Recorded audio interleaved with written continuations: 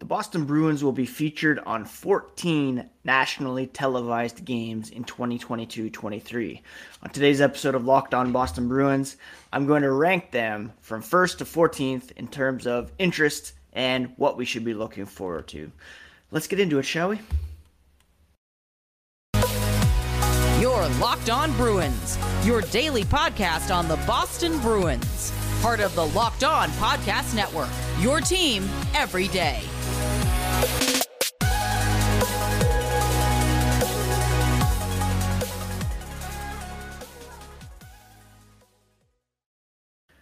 What is up, Bruins fans, and welcome back to the Locked On Boston Bruins podcast. I'm your host, Ian McLaren, and this is a daily show where we discuss all things Spoke to Be, as well as take a look around the NHL. I want to thank you so much for making Locked On Boston Bruins your first listen every day. The podcast is free and available wherever you get your shows, so please do smash that subscribe button on your favorite podcast app, as well as on YouTube, where you can find bonus breaking news content, as well as immediate reaction from trades, signings, and after regular season games, beginning, in just over a month now. Today's episode is brought to you by BetOnline. BetOnline has you covered this season with more props, odds, and lines than ever before. BetOnline, where the game starts. Quick reminder that if you are on social media, you can find the podcast at Locked NHL Bruins on Instagram and Twitter. And you can find me, my dad jokes, and hockey tweets at Ian C. McLaren. Like I mentioned off the top, I'm going to rank the 14 nationally televised games coming up for the Boston Bruins here in 2022-23. And also briefly chat about a Trent Frederic interview that was featured in the Boston Herald, courtesy of Steve Conroy, last evening, with some pretty interesting quotes. But let's take a look at these games, shall we? And I think the easiest way to do this is go from the top to the bottom to add some context to my decisions here. Number one, the nationally televised game that I am looking most forward to this season is the Winter Classic. Pittsburgh Penguins at the Boston Bruins, live from Fenway Park on Monday, January 2nd. This game will be featured on TNT. I'd love to be there. Let's just say that. Hoping to make it work. But most probably, I'll be sitting home on my couch watching this game like the majority of us. And, it's just special to be able to watch the Bruins play in an outdoor game. The last time they played outdoors, Lake Tahoe, they made an incredible spectacle of their entrance, dressing up in 90s garb. That was a beautiful scene. I'll never forget that Charlie McAvoy goal that was seen from above. And I'm very much looking forward to seeing the Bruins take to Fenway Park for the second time this century, I guess. Of course, they played at Fenway back in 2010 against the Philadelphia Flyers. A very memorable game highlighted by Marco Sturm. And should be a great time once again. One of the reasons why Patrice Bergeron came back this season was a chance to play at Fenway, another Winter Classic for the Boston Bruins. And hopefully they can erase the previous one against the Montreal Canadiens that was not as successful over at Gillette. So that's the number one game I'm looking forward to. Winter Classic. All hockey eyes will be on that game that afternoon. Hopefully the weather's great and the Bruins come out with the win over the Pittsburgh Penguins, who, of course, are owned by Fenway Sports. Coincidence? I don't think so. Now, the second game on my rankings is Thursday, March 9th. It's on ESPN Plus and Hulu. and it features the Edmonton Oilers. Listen, anytime the Bruins play against Connor McDavid, Leon Draisaitl, and the Edmonton Oilers, it's a must-watch. They only play twice, sometimes once a season, and if you know my origin story as a Bruins fan, it dates back to around the time that the Bruins and Oilers played in the Stanley Cup Final, 1990. My sister was a huge Oilers fan, so I really dug into my Bruins fandom at that time, just, be an annoying little brother. It has stuck, and, to be able to see Patrice Bergeron trying to shut down Connor McDavid. Brad Marchand will be back by then, going up against Leon Draisaitl. Just fantastic, compelling stuff, and I cannot wait to watch that game. Number 3 on my list, season opener, Wednesday, October 12th. The Bruins will be visiting the Washington Capitals, TNT, 7 p.m. Eastern. We all know that the Bruins won't be at their peak on opening night. Charlie McAvoy will be out of the lineup. Brad Marchand will be out of the lineup. Matt Grzelcyk most likely as well. But still, it's opening night, and you want your team to get off to the best possible start. The Capitals will be without Tom Wilson, who is recovering from injury as well. So perhaps the dramatics won't be there. Zdeno Chara, no longer a Washington Capital, hasn't been for last season either. So not quite as emotional as it was even a couple years ago, but still, opening night, who can't wait for that? I'm so psyched to see these Boston Bruins back in action. David Krejci's first game in black and gold in some time. Pavel Zacha's debut at the team.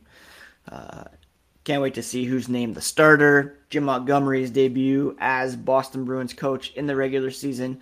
So it's all there and all very compelling.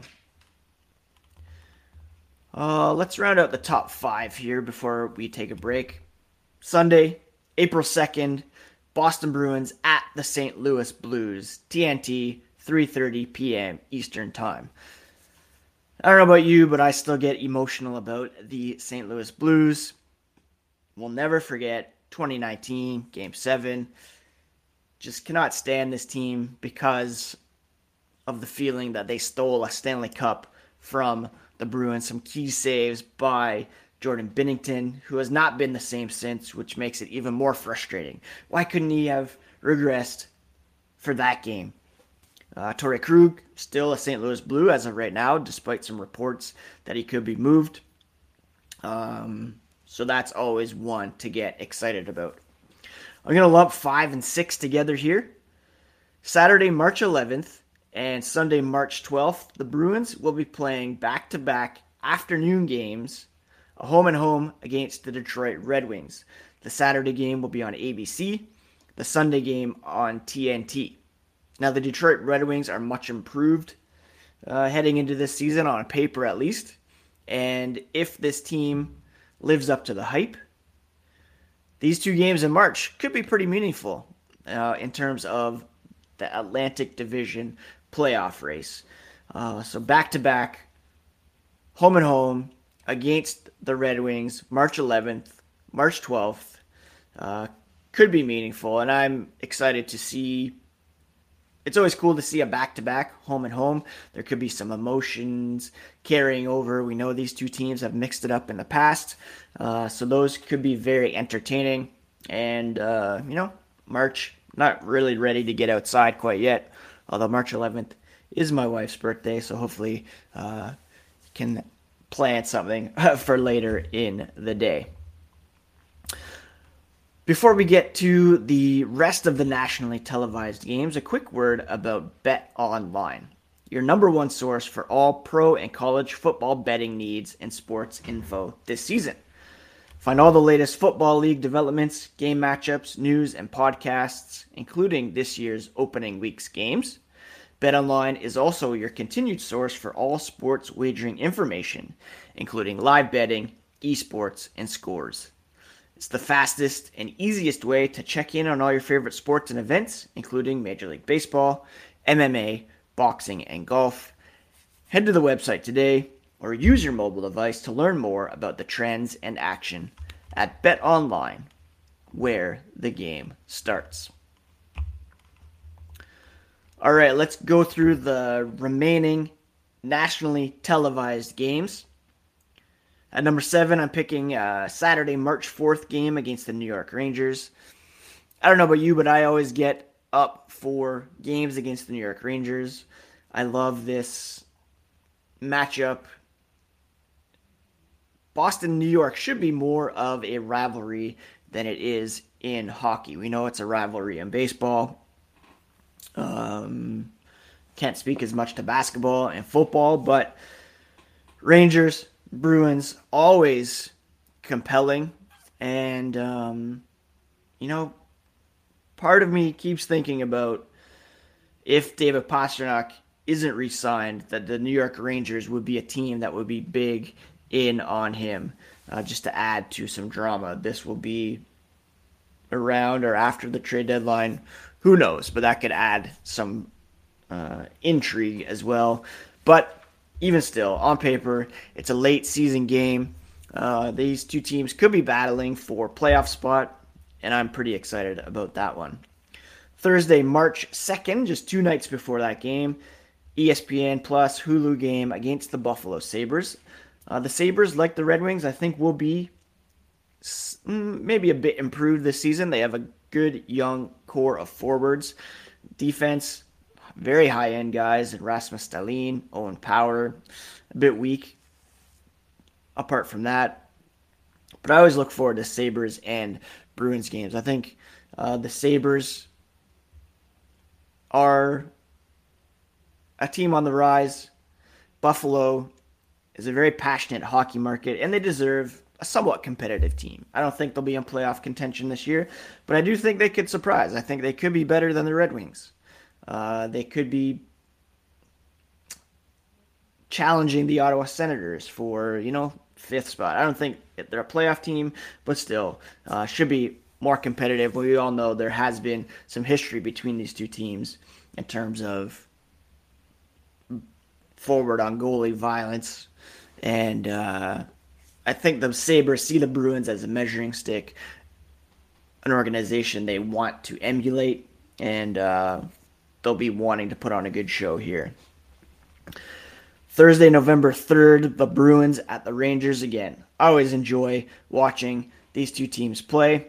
This one a bit down the list for me because McAvoy, Marchand, not likely to be in the lineup yet. Saturday, February 11th, this is the 10th game on my list. The Washington Capitals at the Boston Bruins. These two teams have already played each other. By then, Marchand Wilson should be back in the lineup. Yeah, maybe I'd put this one over the first Rangers game. But at this point, they're all kind of the same.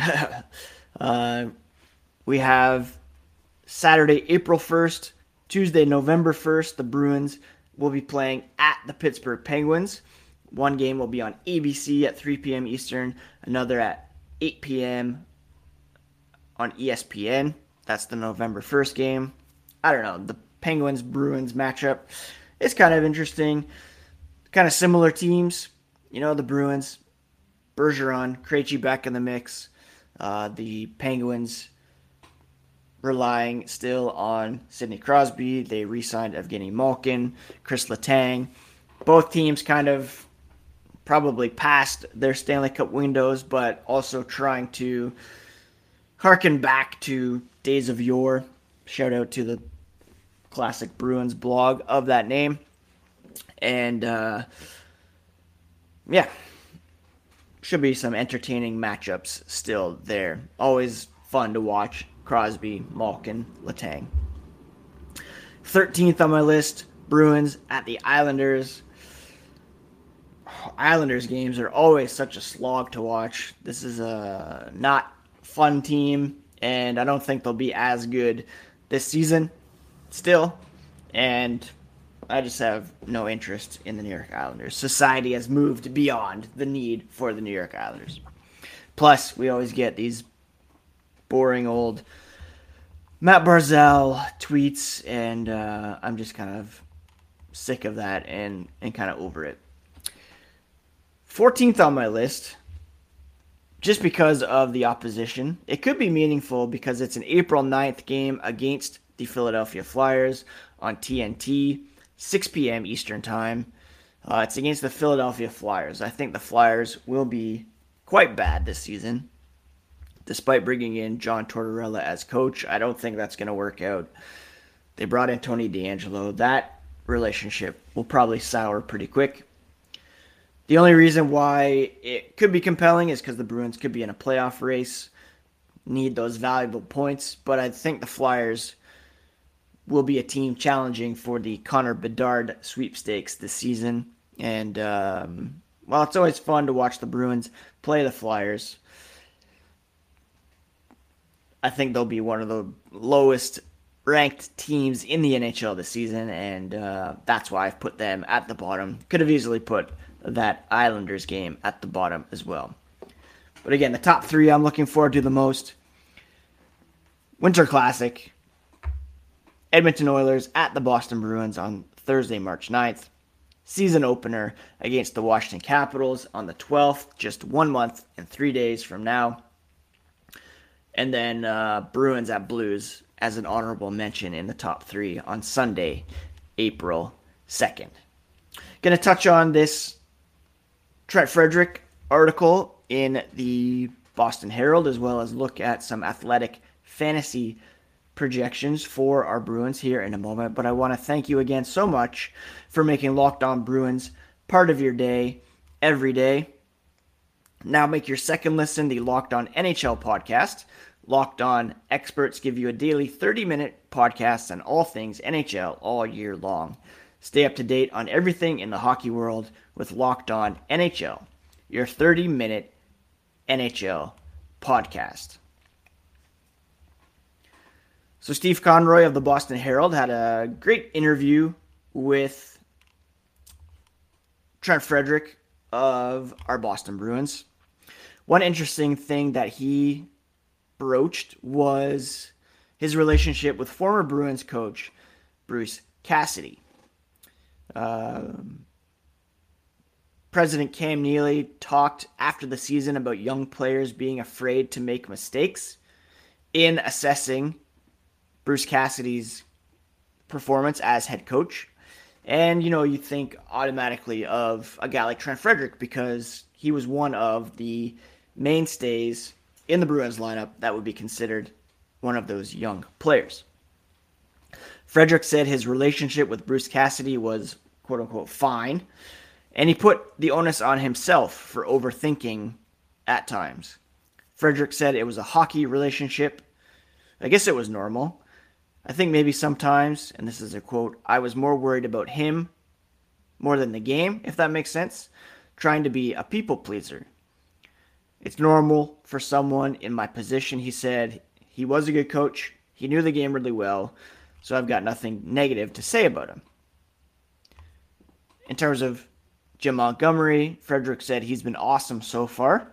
Once the season gets started, he seems like he'll be a good communicator in the sense of what he wants.